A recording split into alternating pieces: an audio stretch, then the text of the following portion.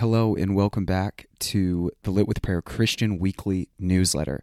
What are you cursing in your life? Jesus and his disciples were on their way to the city of Jerusalem. Jesus was hungry and in the distance saw a fig tree that had leaves on it. Thinking that he would have fig trees, Jesus approached the tree and saw that there was nothing but leaves on the tree. He said to the tree, "May no one eat fruit from you again." The disciples heard what he said. The next day, as Jesus and his disciples were on their way out of the city, they came across the same fig tree. The tree was withered and dried up from its roots. It would never again produce any fruit. Peter, one of Jesus' disciples, said, "Rabbi, look, the tree you cursed has withered." Jesus replied, "Have faith in God. If you say to this mountain, be removed, and thrown into the sea, and have no doubt, but believe that what you say will happen, you will have what you say." He continued by saying, "Whatever you ask when you pray, believe that you receive them, and you will have them." The story shows the power of Jesus' words, even when it was spoken in a negative fashion. When the disciples pointed out that the tree had died after Jesus had cursed it, Jesus told them to have faith in God and believe what they say will happen. Telling a mountain to jump into the sea was an illustration of speaking to our mountains of challenges and problems. We are to speak to our challenges and tell them where to go, and believe without a doubt that what we say will occur, as we have stated. It is interesting that Jesus says to believe one time, but to say or speak to the mountain 3 times within Mark 11, verse 23. What are the negative things and circumstances in your life that you should speak to? Is it negative thoughts, fear, depression, sickness, disease, addiction, poverty, lack? What is your mountain? What is your challenge today?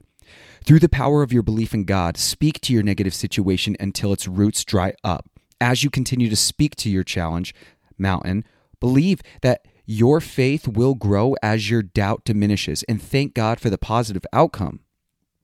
Remember to speak good and positive words about your life and your circumstances. Bless yourself continually because you are highly favored and deeply loved by your Heavenly Father. Personal development tip of the week. I once heard a Navy SEAL speak about the power of what you say. He was running a 100-mile race with some of his friends, and his one tip he gave to each of them was to not give your pain a voice. What he meant by this was not to speak anything painful over your life.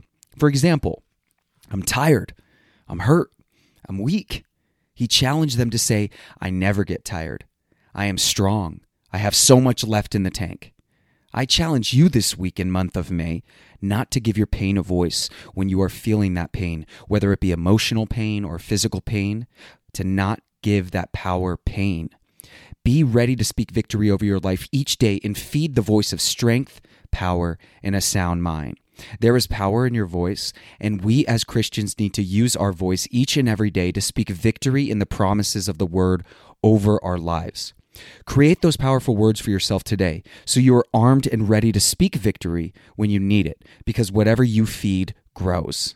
Action item.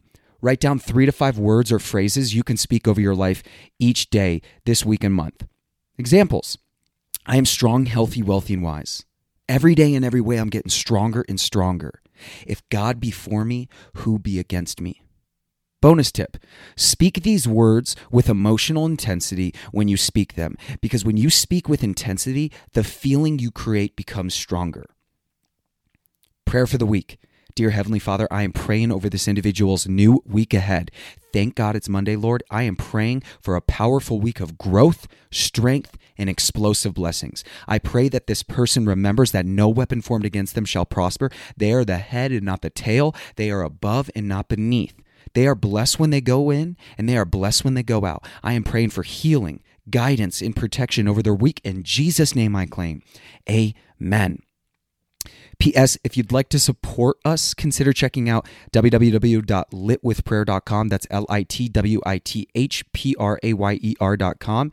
And consider picking up one of our devotional prayer journals or maybe one of our new Christian-based jewelry. It really helps us and supports us. And thank you guys again for tuning in to this weekly Christian newsletter. Let's go out and have an amazing week. God bless you.